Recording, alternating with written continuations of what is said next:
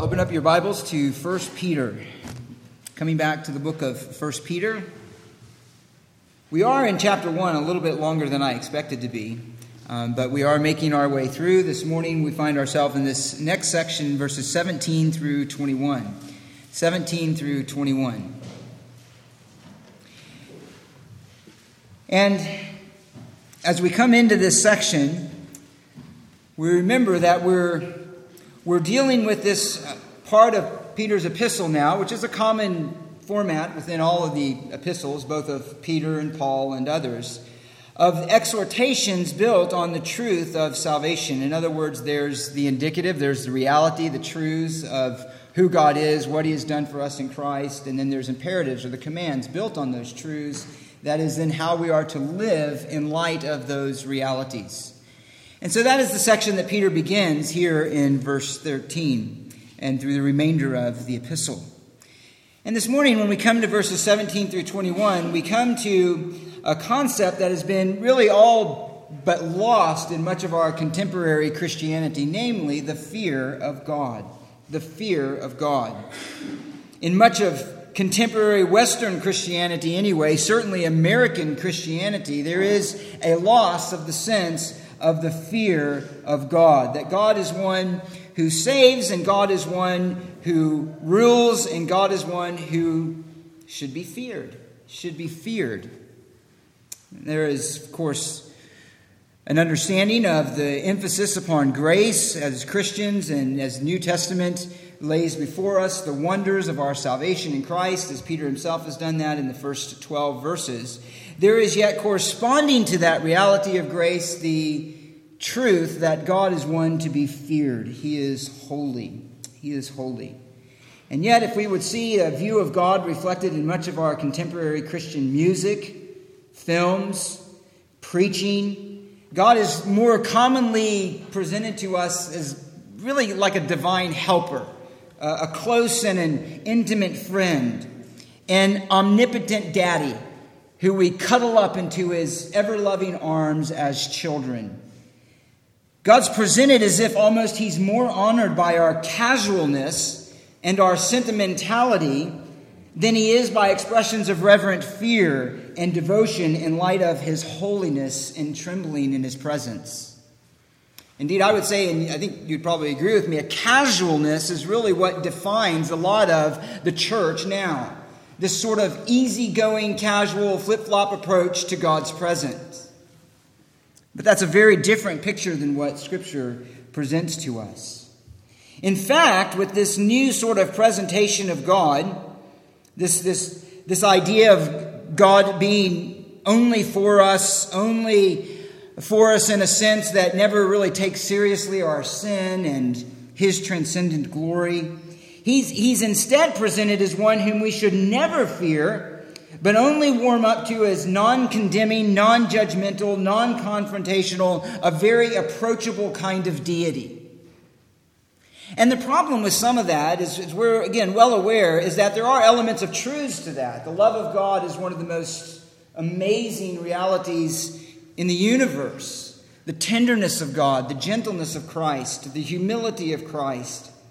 The fact that we now have ready access into the presence of the holy God of the universe and of creation is, in fact, of the most glorious truths of reality. And yet, those aren't the only truths about God. As we saw just even last week, God is a holy God. And even in His redemption of His people Israel, He demanded that He is one who would be treated with holiness, marking that command with the very death of Aaron's sons at the dedication of the tabernacle. So God is a God of grace, and yet God is a God to be feared. He's a God to be feared. And so in contrast to much of contemporary Christianity, Peter teaches us here that the fear of God is an essential mark of faith in Him as Father and in Christ as Redeemer. The fear of God is an essential mark of faith in God as Father and Christ as Redeemer. Now this morning we're only going to look at the first part of this in verse 17. Next week we'll look at verses 18 through 21.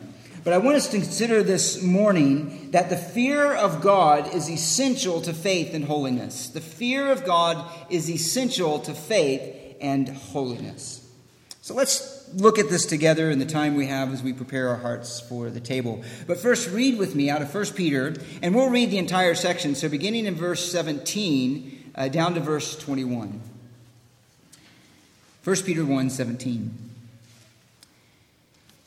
If you address as Father the one who impartially judges according to each one's work, conduct yourselves in fear during your time of stay on earth, knowing that you were not redeemed with perishable things like silver or gold from your futile way of life inherited from your forefathers, but with precious blood, as of a lamb unblemished and spotless, the blood of Christ.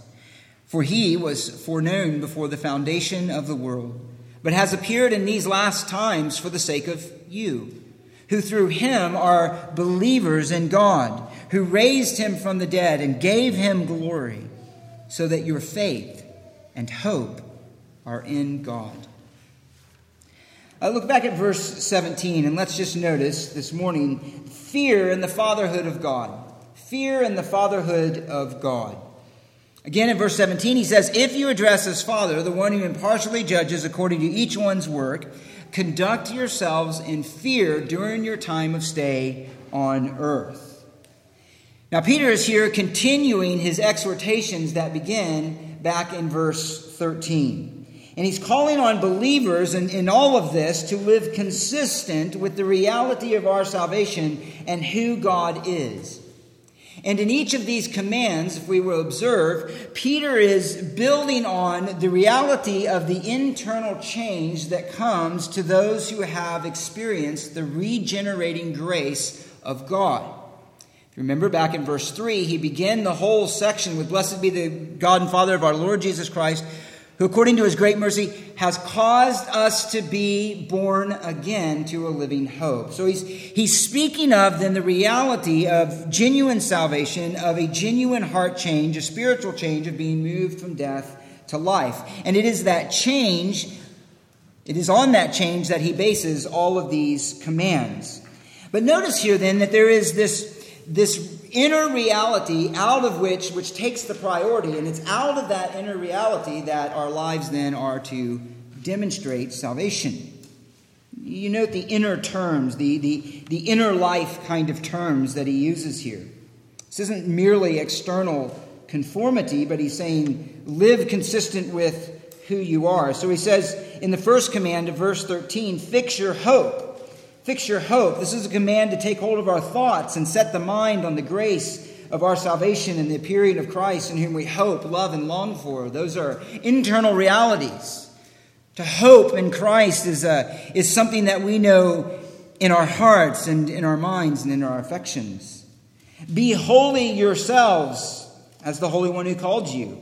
It's a command which speaks not only of moral purity, as we looked at, not only of sort of some outward conformity, but it is a whole person conformity to the person of God. It involves our affections, and it involves most centrally what we love. Holiness finds as its heart, as its most essential element, what we love. What we love. To love the Lord our God with all of our heart, soul, mind, and strength is at the very foundation of holiness. And then he says here in verse 17, conduct yourselves in fear. Conduct yourselves in fear. Again, this is an internal reality. To conduct ourselves is, yes, how we order our lives, but the motivation behind it is in fear. It's a command grounded in an internal apprehension of God's holy nature as Father, as the one who has the authority to judge sin, and yet acts towards us with such goodness and kindness, loving kindness, really, to use an Old Testament word. So then Peter then lays out before us here something, again, that is a foreign truth to much of Christianity, maybe to our own lives for some of us, but it's this, that the fear of God is an essential element of spiritual life and spiritual reality. The fear of God is an essential element to spiritual life and spiritual reality. Where there is no fear of God, there is no spiritual reality. Where there is no fear of God, there is no growth in grace. But where there is the fear of God, there is a right apprehension of who he is and what he's done for us in Christ. If we were to look in the Old Testament, in fact, Proverbs says, you cannot even begin to be wise until you fear God. You're familiar with these words. Proverbs 1:7, the fear of the Lord is the beginning of knowledge. Proverbs 9:10, the fear of the Lord is the beginning of wisdom. You can't even have spiritual knowledge, and you certainly can't have spiritual wisdom unless you have the fear of God. So the fear of the Lord, then, is the difference between being a spiritual fool or being a spiritually wise person. If you do not fear God, you are within the spiritual realm, most of all, to be pitied and will live a vain and pointless life. If you do fear God, then you are in the right frame of heart and mind to know true wisdom, even to know God himself. So it's at the very essence of spiritual reality. What does it mean, then, to fear the Lord? What does it mean to fear the Lord? Well, to fear the Lord has the actual idea of fear.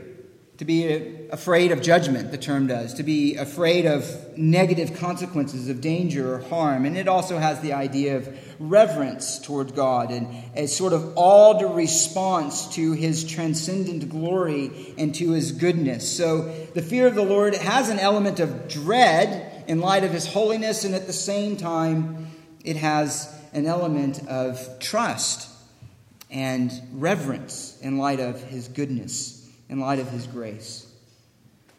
And the idea of dread isn't totally foreign, as we know, to what it means to be even one who is identified as a true child of God. We merely need to look at some Old Testament examples. Probably the most shining of that would be Isaiah himself, a prophet of God, a righteous man, one of the most righteous in Israel.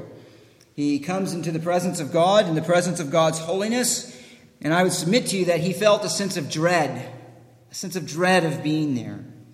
At this sight of the glory of God and the angels surrounding him. And he said, I am a man of unclean lips. Woe is me, condemn me, I'm judged. I have no hope. And of course, God then extended to him grace, taking a coal from the fire and cleansed him, looking at symbolizing their atonement for his sin. And so we have examples like that not only in the Old Testament, but in the New Testament there is even this idea of dread. If you'll remember Peter when he was in the boat in Luke 5:8 with Christ, and Christ did a miracle with fish, and Peter fell down in the boat, and he says, depart from me, for I am a sinful man. There was a sense of a dread, an acute awareness of his own unholiness in the presence of God. In the presence of God.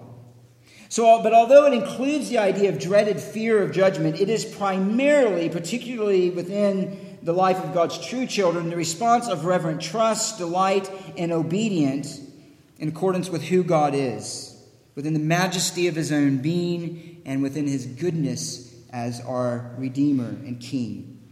If you want a brief definition, I would say this. It is an inner attitude of the heart before God that is marked by reverence and a holy and proper fear of sin. Let me repeat that. It is an inner attitude of the heart before God that is marked by reverence and a holy and proper fear of sin. A fear of sinning against this great and this glorious God. Now, because of the significance of this idea of the fear of God or the fear of the Lord, I want to take some time to just briefly consider this and survey how central this was to the spiritual reality of God's people throughout Scripture. But let me focus primarily on the Old Testament saint, because that's where Peter is grounding this admonition. And then we'll bring it over for us.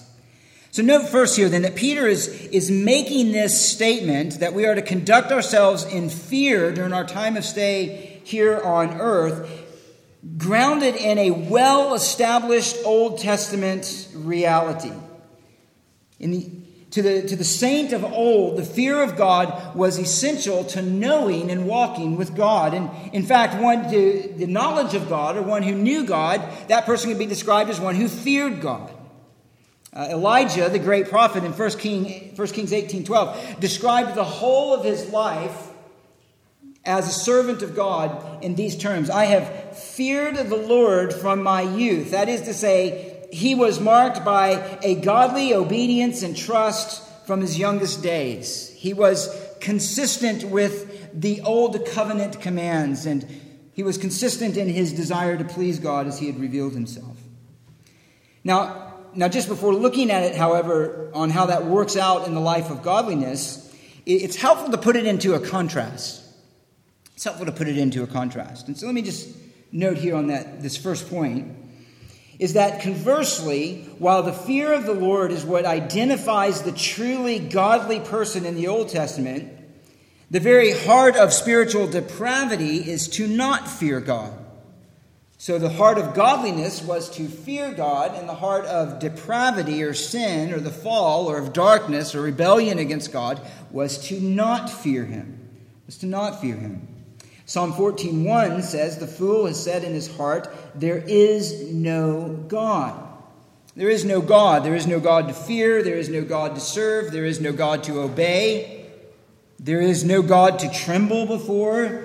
There simply is no God to fear. And as a matter of fact, at the very end of Paul's indictment in Romans chapter 3, when he's showing that both Jew and Gentile are both under sin and in need then of a Redeemer, he says this in Romans chapter 3, verses 18. And again, he's quoting here from the Old Testament. But he says, after he gives this whole list of condemnations, why God is just in showing that all the world is answerable to him, he sums it all up. Really, it's in verse 18. It really acts as a summary statement of everything else that he's just said. But he says this. He says in Romans 3:18, "There is no fear of God before their eyes." There is no fear of God before their eyes. What does it mean to live in unbelief? It means to live in a spiritual reality in which there is no fear of God. There is no inner constraint based on his holiness and his goodness to hate sin, to trust him, and to obey him. Therefore, where there is no fear of God, as we would expect, there is every manner of lawlessness. Every manner of lawlessness. And again, this is throughout the Old Testament. I'm just going to mention a few verses. I won't mention every verse on each one of these topics. But let me just give you an example of this in Jeremiah chapter 17. In 2 Kings 17. 2 Kings, God is speaking to a wayward people, a disobedient people. And as he does in other places too, he summarizes their waywardness, their idolatry, with the fact that they do not fear God. So he says in 2 Kings chapter 7, "Now this came about because the sons of Israel had sinned." This is speaking here now to the northern tribes after the split. So he had judged them by the kingdom of Assyria. He had destroyed, or the kingdom of Assyria, he had destroyed their capital Samaria. And he gives this as the reason why. He says, "Now this came about because the sons of Israel had sinned against the Lord their God, who had brought them up from the land of Egypt under the hand of Pharaoh, king of Egypt," and so forth. "And rather than fearing the God who brought them up," he says, "they feared other gods." They feared other gods. But they did not fear the Lord their God. He says in verse 14, "The evidence of this is that they did not listen, but stiffened their neck like their fathers, who did not believe in the Lord their God. They rejected his statutes and his covenant, which he made with their fathers, and his warnings with which he warned them. And they followed vanity and became vain, and went after the nations which surrounded them, concerning which the Lord had commanded them not to be like." And then he sums it up down in verse 24. Actually, in verse 25, he says, "At the beginning of their living there," that is in the land of Samaria, these are the northern tribes again, "at the beginning of their living there, they did not fear God. Therefore the Lord sent lions among them and killed some of them," and so on and so forth.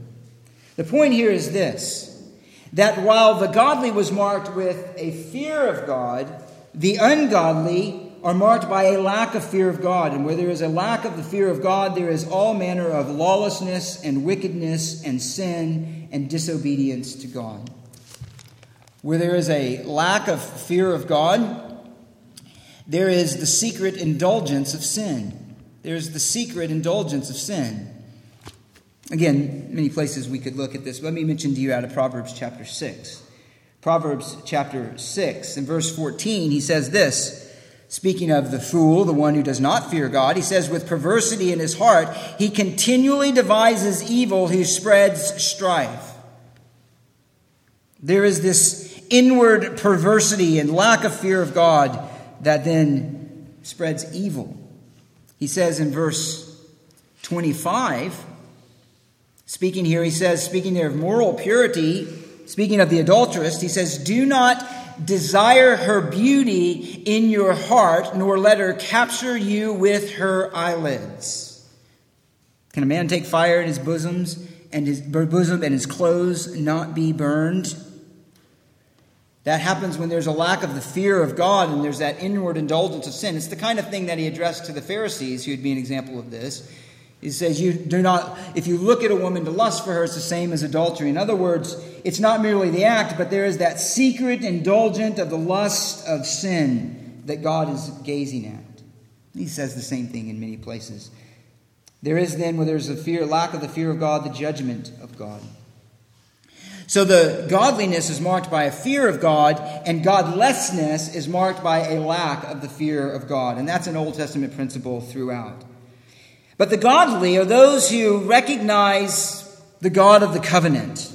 They recognize that God is the one not only who has redeemed them, who has created them, as he has all men, has redeemed them.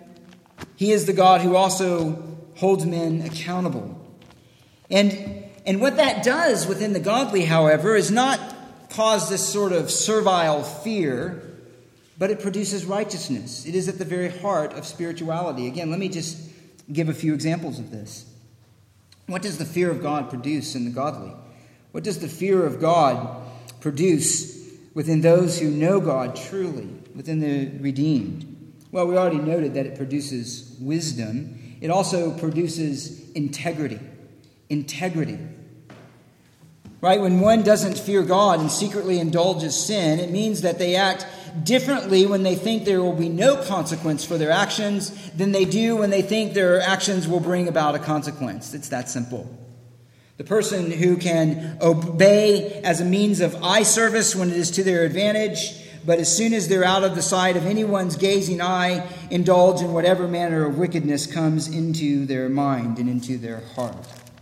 But the fear of God, the godly aren't like that. They are the same in front of others and not in front of others because they fear God. They fear God. Listen to Exodus 18:21. Just listen as I read it. He says this.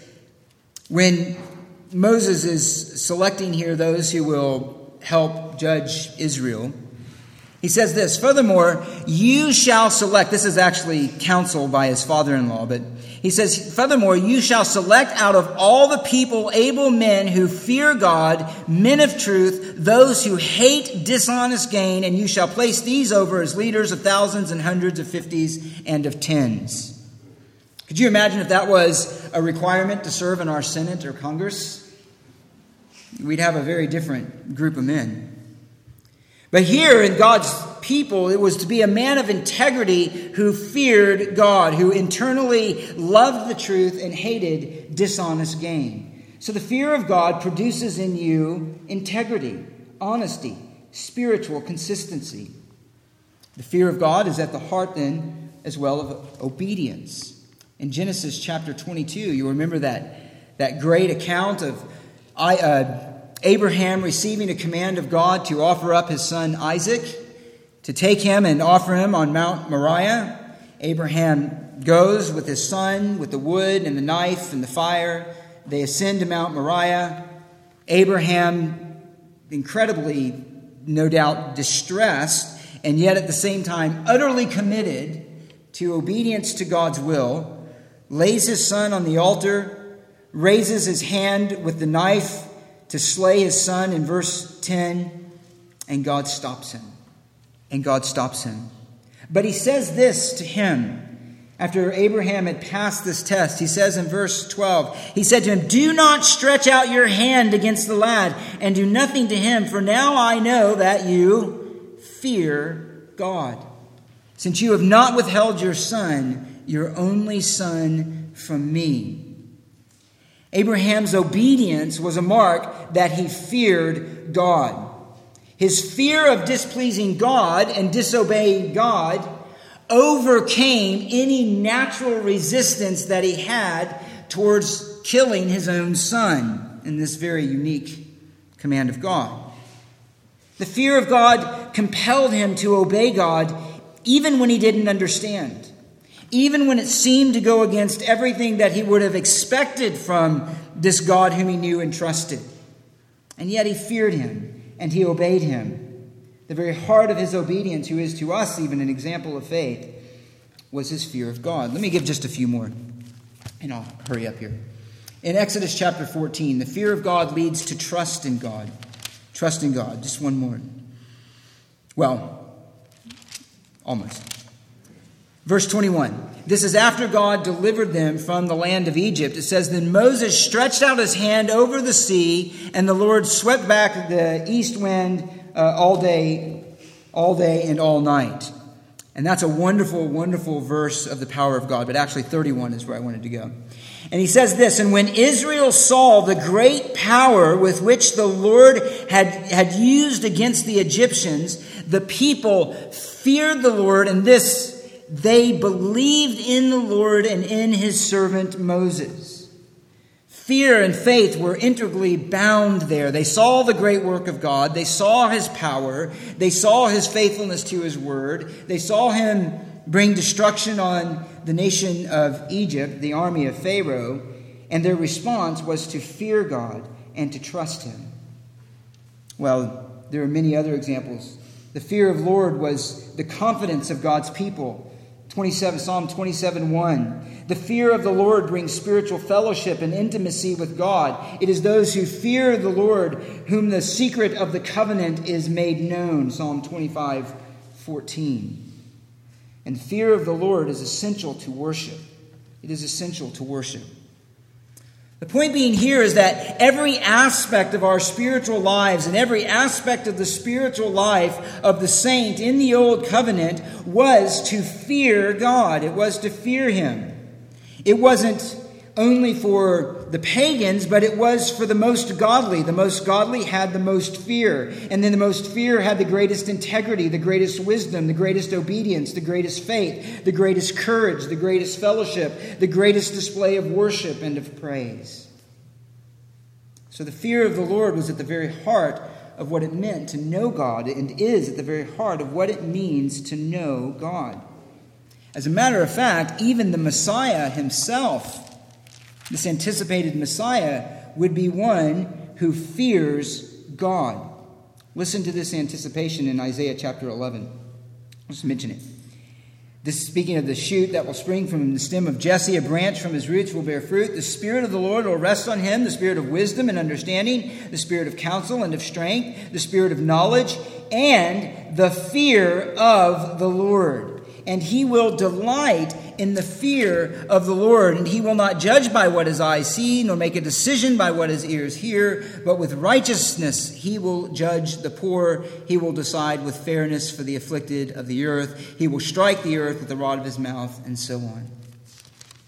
His righteousness, his justice, his wisdom, his knowledge, his understanding, his counsel of this one who would come would be marked by an inordinate possession of the Spirit of the Lord, and would be marked by a complete delight in the fear of God. Notice what he said there. The Spirit of knowledge and the fear of the Lord, and he will delight in the fear of the Lord. He will delight in the fear of the Lord. He will delight in that reverent love and obedience to the Lord. Now, some may think then that the fear of God is only an Old Testament concept, because that's where there's the mean, wrathful God who's always judging and seems to be angry all the time at people. But in the New Testament, we have a less vengeful God of grace and mercy in Jesus. And the fear of God then would be something that's really not a part of the new covenant. It's not really a part of those who know the grace of God in Christ Jesus. However, as you're already aware, that's simply not the case.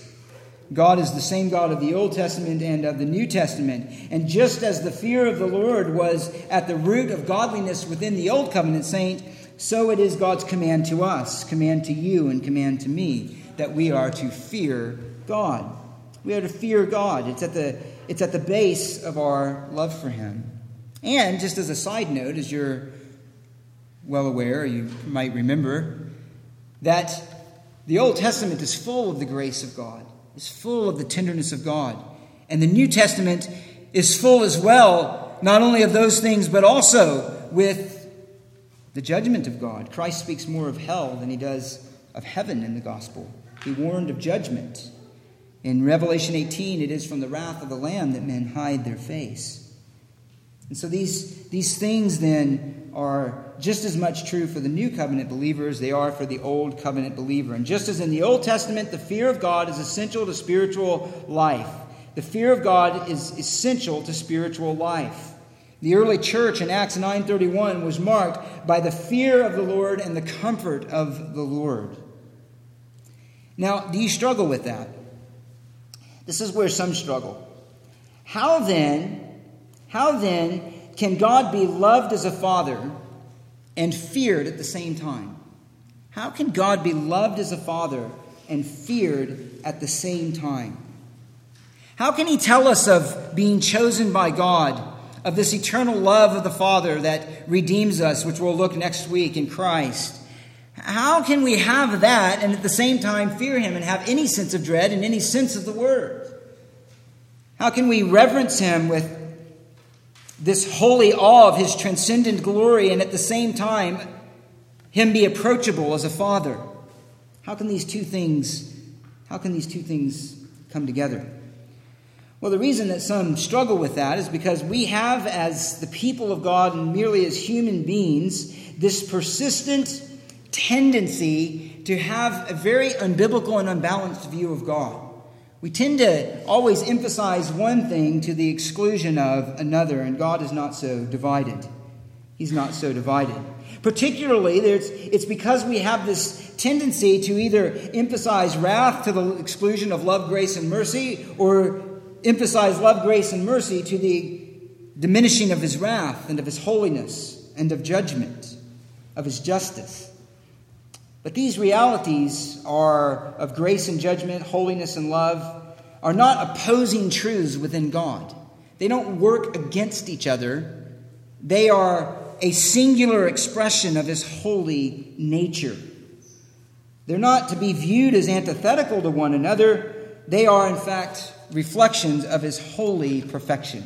His holy perfection.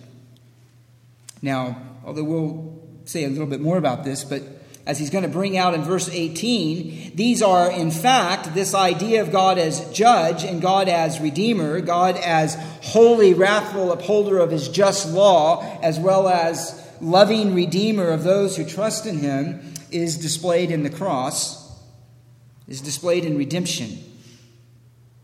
God did not in any way diminish his holiness and his wrath in upholding his justice and his holy nature and his holy character. When he placed Christ on the cross as a sacrifice for our sin, and Christ willingly gave himself up as a sacrifice for sin, God unleashed on him not some withheld or restrained execution of his holy justice, but with unmitigated wrath, he laid it on his Son. He upheld his holy nature, his holy justice, his abhorrence of sin. And yet, in that singular act, he also displayed his grace because it was his beloved Son on the cross bearing that wrath and that abhorrence of sin in his own soul and in his own body that we might be forgiven. So grace, if we understand God aright, and if we understand God as he's revealed on the pages of Scripture, grace does not cheapen our view of sin. It, in fact, magnifies it. It shows the inestimable cost and value of redemption. Grace doesn't provide for a life of low-level holiness, but grace is what motivates towards the diligent pursuit of whole person holiness in the fear of God. And that's what Peter is saying here. You are to be holy as I am holy, and if you address this Holy One as Father, who impartially judges each man according to his work, conduct yourself in fear during your time of stay on earth. So, fear is, for you and for me, fear of God, a right response to knowing God as Father. To knowing God as Father. If you call upon him as Father, more literally, if you were to just take it in the order of the words, it would be, and if as Father you call upon God. If as Father you call upon God, the emphasis falling upon the identity of God as Father. The identity of God as Father. Now, this is just a footnote, and we're just going to mention it. That even that concept is for us in our contemporary culture kind of hard to wrap our minds around in terms of the biblical portrait of God's fatherhood. Because we've even diminished the idea of fatherhood itself as a category of thought, as a relational category within our own culture, to an almost sentimental title. It's been robbed of much of the authority and the sense of reverence that it has and has in other parts, but has in reference to God himself, but also to the relationship of the father within the home. Within the Jewish culture, the fatherhood was infused with the idea of authority, protection, provision, and love. The father was to be respected in every way. If the child did not honor his father and mother in the Old Testament, and if he even went too far, they were to be stoned and they were to be killed. In other words, that idea of being father was highly set apart and honored. The father was to be honored. In our culture, and again, this is just a footnote, a large measure due to feminism, the emasculation of men, and the diminution of the home and the family, this sense of fatherhood has been lost. A first century reader would have heard father, just that title alone, and would have understood respect, reverence, authority, and honor. But as one has said, the role of father is so trivialized in our own society that the thought of reverence toward a father has become a novelty. But here, God is Father. And if we address God as Father, it is attended with all of those realities of authority and honor and reverence and of discipline. Now, God being a father is, of course, nothing new, but it is new in light of the new covenant. In the Old Testament, God was the father of the nation, you're well aware, and they called God my Father. As a matter of fact, in Jeremiah and Isaiah 63 and others, it says, if you call God my Father, he even commands them in Jeremiah chapter 3, verse 19, that you are to call God Father, my Father. But when he says that, he's speaking to them primarily as a nation. My Father in the sense that I am a Jew. My Father in as much as Israel is the firstborn son of God. In that sense, then, he is the father of the nation. And so there is this reality of God being the father of the nation. And he's even the father of the Messiah in Psalm 89:26, and this sort of somewhat subtle this anticipation of the Davidic king who will refer to God as my Father, my Father. Now, that wasn't the full-blown sense there. He's there referring to that in terms of his role as the Davidic king, but it takes on a new sense in light of this coming one. He says in Psalm 89:26, he will cry to me and say, you are my Father, my God, the rock of my salvation. But in the New Testament and at the appearing of Christ, this idea of the fatherhood of God takes on a totally different nature. The understanding of God as Father is given a much fuller and profound sense, because this idea of Father is no longer limited to the idea of God as God of the nation and Redeemer of the nation of Israel, but it is instead attached to the person of Christ. In other words, God is not merely the Father of the nation. He is, in a very unique sense, the Father of Christ, the Father of the eternal Son. And so Jesus had this unique relationship that was noticed by others as he referred to God as his Father. He referred to God as his Father. He referred to himself as being equal to God, the God of Israel. And so he was a son in a very unique sense. He was a son who deserved the full honor as God, even as the God of Israel. He was a son who executed his divine will in a consistency and unity with the Father that could not be said of any man, any created being. And yet, in another sense, by virtue of the incarnation, he was a son, and the Father was to him, in this unique relationship, what he would be to all of those who were in his Son and to know him. So let me just make that point generally. So when he says Father here, he's referring then to this new covenant sense of God being our Father in Christ. So in John chapter 20, we've looked at this. He says this, speaking to Mary Magdalene, "Stop clinging to me, for I have not yet ascended to my Father, but go to my brethren and say to them, I ascend to my Father and your Father, my God and your God." So far more than any Old Testament Jew could have understood, because of the unfolding history of redemption and the progress of revelation, God was not merely a father here, he's saying in terms of all of the Christian church, in terms of a group of people. He is that, but he is particularly father in a unique relationship with each of those who are in his Son. He is a father to them in the way that is analogous to the reality of his intimate relationship with the Son as Father.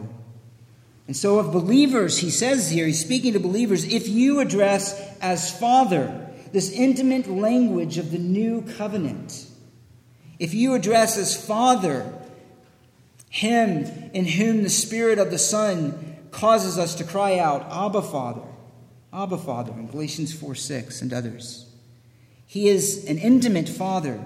He is an intimate Father to us. This is the doctrine of adoption. And this is the language of prayer. This is the language of prayer that comes deep within the child of God that calls God as Father. He says, if you address, or more literally, if you call upon God as Father, if you call upon him as Father, then you are in that knowledge of him as Father. And this is where we get tripped up. Also to fear him. To fear him. To fear him. So it's not inconsistent to call God Father and to fear him. And why does he say we should fear him?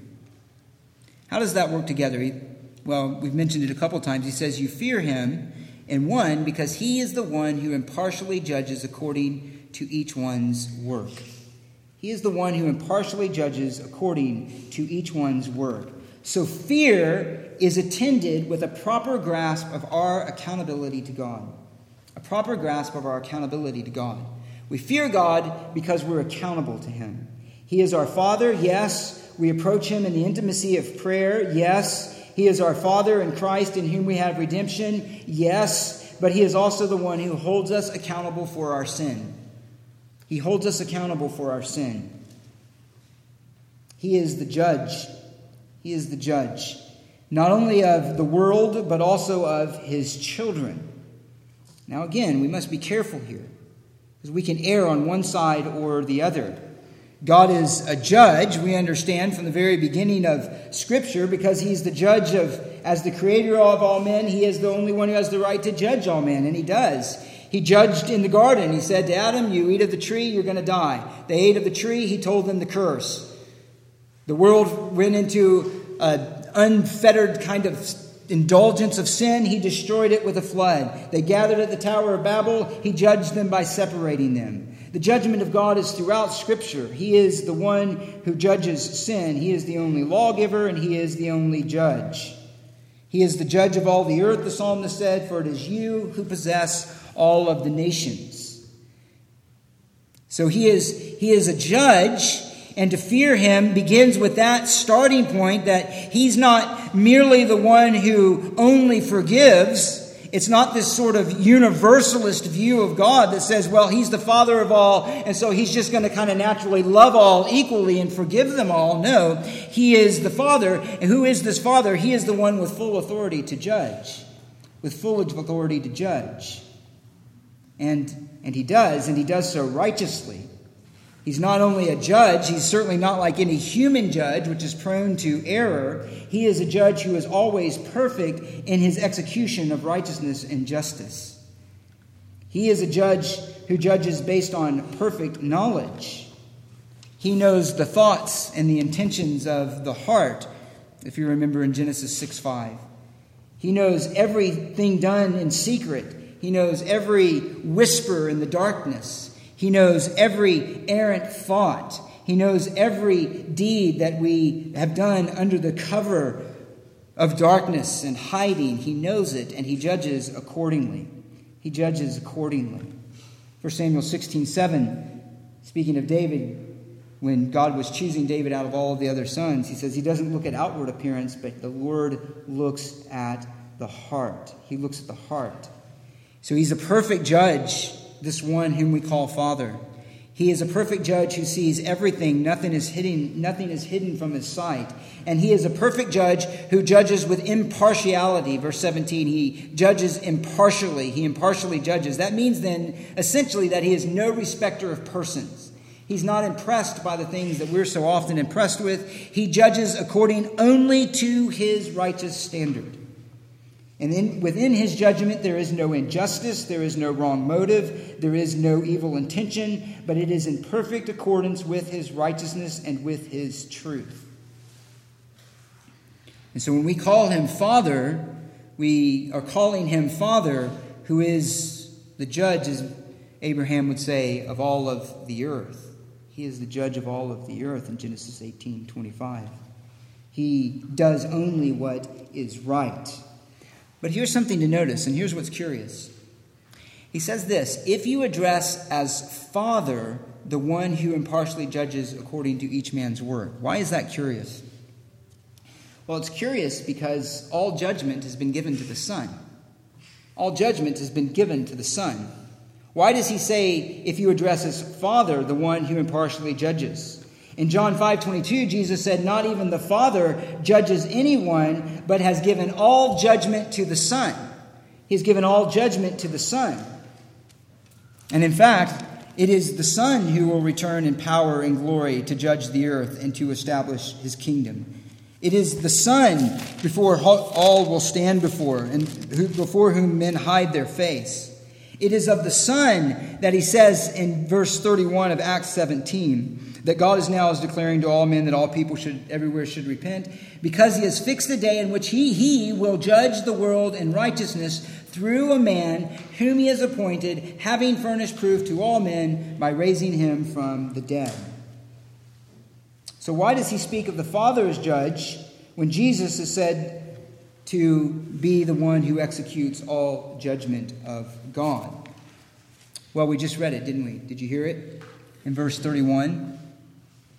He, meaning the Father, has fixed a day in which he, the Father, will judge the world in righteousness through a man whom he has appointed. Through a man whom he has appointed. So while Christ is the one who will execute judgment, the judgment is ultimately the judgment of the Father who executes his divine will through the Son, in accordance with the Son's role as Messiah in this case. Jesus said in John 5:30, I can do nothing of my own initiative. As I hear, I judge. And my judgment is just, because I do not seek my own will, but the will of him who sent me. In other words, my judgment is utterly consistent with the divine will of my Father. Divine will of my Father. So just to notice that, this is a display then of the triune glory of God, which is throughout everything that Peter has been revealing to us, even at the very beginning. The Father and the Son and the Spirit working in perfect harmony with one another, both in salvation and here in judgment. And yet, within the divine relations, the Father is the one who stands as the authority. It was by the Father's will all things were created. It was by the Son's word that all things came into being, that has come into being. It was by the Spirit's power that the word of Christ was brought forth. And so here it is the Father who impartially judges, though that judgment will come through the Son. It will come through the Son, but it is the Father's will that all men are accountable to. That all men are accountable to. Now, here's then another conflict. So, if he's the judge, and we should fear him as judge, though we address him as Father, though we are in the new covenant, though we are in union with Christ, who is our righteousness. If all of those things are the case, then in what way does he judge? How does he judge? And in what way should we fear him? Well, let me note this, that there is a different sense of this judgment for unbelievers and believers. Let me clarify that. God's judgment of unbelievers is punitive. In other words, it is merely for the purpose of punishment. It is of punishment. God will judge those outside of Christ eternally, and there is no sense of that judgment being restorative. There is no sense of that judgment being towards a greater end in which they will ultimately be saved. It is merely for the fact of judgment and holding them accountable for their sin, and it is all of that. It's punitive. It's punitive. That's the kind of judgment that 2 Thessalonians 1, 9 through 10 talks about when Christ returns. For believers, however, there is a judgment, but the judgment of God is purifying. It's a judgment that is purifying. For unbelievers, it's punitive. For believers, it is purifying. It is to make them more holy. But they're not spared from it. Let me just note here in chapter 4 of 1 Peter, for it's time for judgment to begin with the household of God. And if it begins with us, what will be the outcome for those who do not obey the gospel of God? And if it is with difficulty that the righteous is saved, what will become of the godless man and the sinner? Therefore, those who suffer according to the will of God shall entrust their souls to a faithful Creator in doing what is right. The judgment that comes upon the world will be for their eternal destruction. Believers will also know the judgment of God, but it will be ultimately end in their salvation. But he says, nonetheless, that he is the one to be feared because he is the one who judges. And I would note here that the judgment of God, though purifying for believers, is severe. It is severe. As a matter of fact, in 1 Corinthians 11, it is the judgment of God that took the life of some of those in the church of Corinth. It is the judgment of God that killed Ananias and Sapphira when they lied to the Holy Spirit, after which Luke says that a great fear came over the whole church and over all who heard of these things. So a believer, ultimately the judgment for sin was borne at the cross. There's no fear of condemnation. As a matter of fact, just as a footnote there, believers will in fact participate with Christ in his judgment of the world, 1 Corinthians 6:2. We will judge the world with him. But yet, there is within the believer an understanding still that there is an accountability for sin. Why? Why? How can this then believer fear God? Again, how can a believer fear God? And how can there be a similarity, or at least an expectation of God as judge, if in fact our condemnation has been borne on the cross? And doesn't 1 John 4:18 say that perfect love casts out fear? Is God contradicting himself? No. Why then should we fear? What is Peter getting at? For two reasons, and I'm going to mention these and then we're going to come to the table.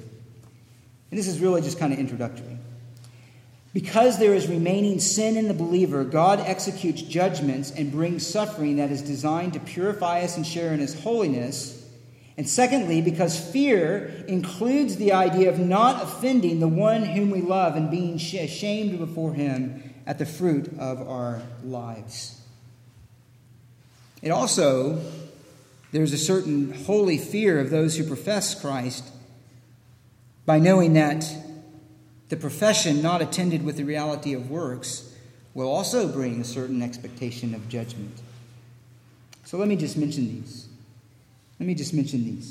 So in 2 Corinthians 5, Paul informs us that everyone will stand before the judgment seat of Christ. Every believer will stand before the judgment seat of Christ. Let's listen to this. Therefore, we have as our ambition, whether at home or absent, to be pleasing to him. Why do we want to be pleasing to him as believers? Here. For we must all appear before the judgment seat of Christ, so that each one may be recompensed for his deeds in the body according to what he has done, whether good or bad. Therefore, knowing the fear of the Lord, we persuade men, but we are made manifest to God. And I hope that we are made manifest also to your conscience. Pleasing God and the desire to fear him and to live out of the fear for him is directly attached that you and I are one day going to leave this world and stand before Christ, and our life will be examined for its faithfulness to him. In 1 Corinthians 4, we will be examined according to the motives of our works. We will be examined according to our works themselves.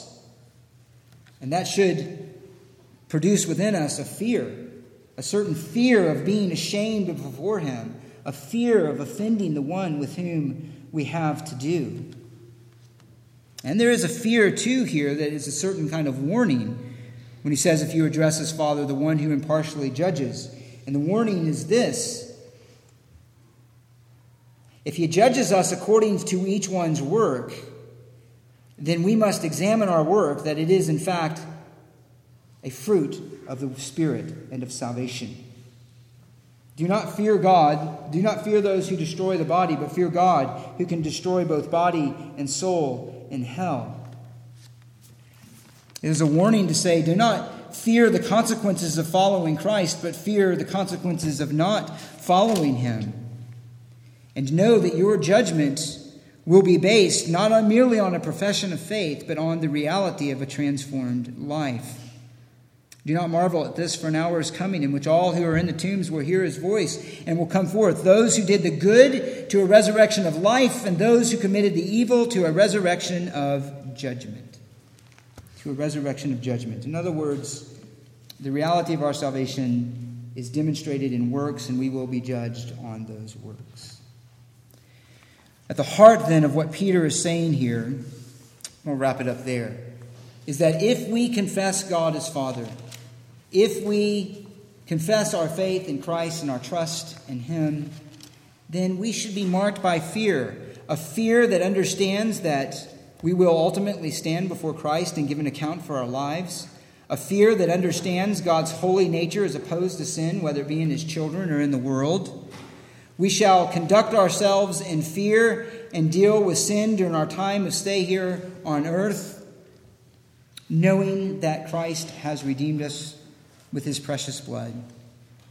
And we shall live our lives in fear, worshiping him who is worthy of glory, honor, and praise. Pray with me as we get ready now to worship him in the table and take the elements. Father, we thank you for the fact that though we should fear and only fear, as a matter of fact, of those who are outside of your grace, you said Satan uses the fear of death to control them and to manipulate them.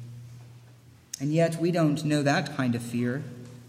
The fear of death, the fear of eternal judgment, we who know you, but we do know the fear that says our sin came at a great cost, that you are one not to be trifled with, but holy and transcendent, that we will one day stand and present our lives to you to be evaluated for what we have done, whether good or bad, the motives with which we did these things. Help us to live circumspectly and under the fear of you and in anticipation of your return, even as we remember in these elements and the table. And if anyone here does not have that fear of you and is outside of that transforming grace, then I pray, O Lord, that today would be the day that you awaken them to see your glory in Christ, that they would fear and tremble before your word, and that they would know your saving grace. To that end, we pray in your name, Jesus. Amen.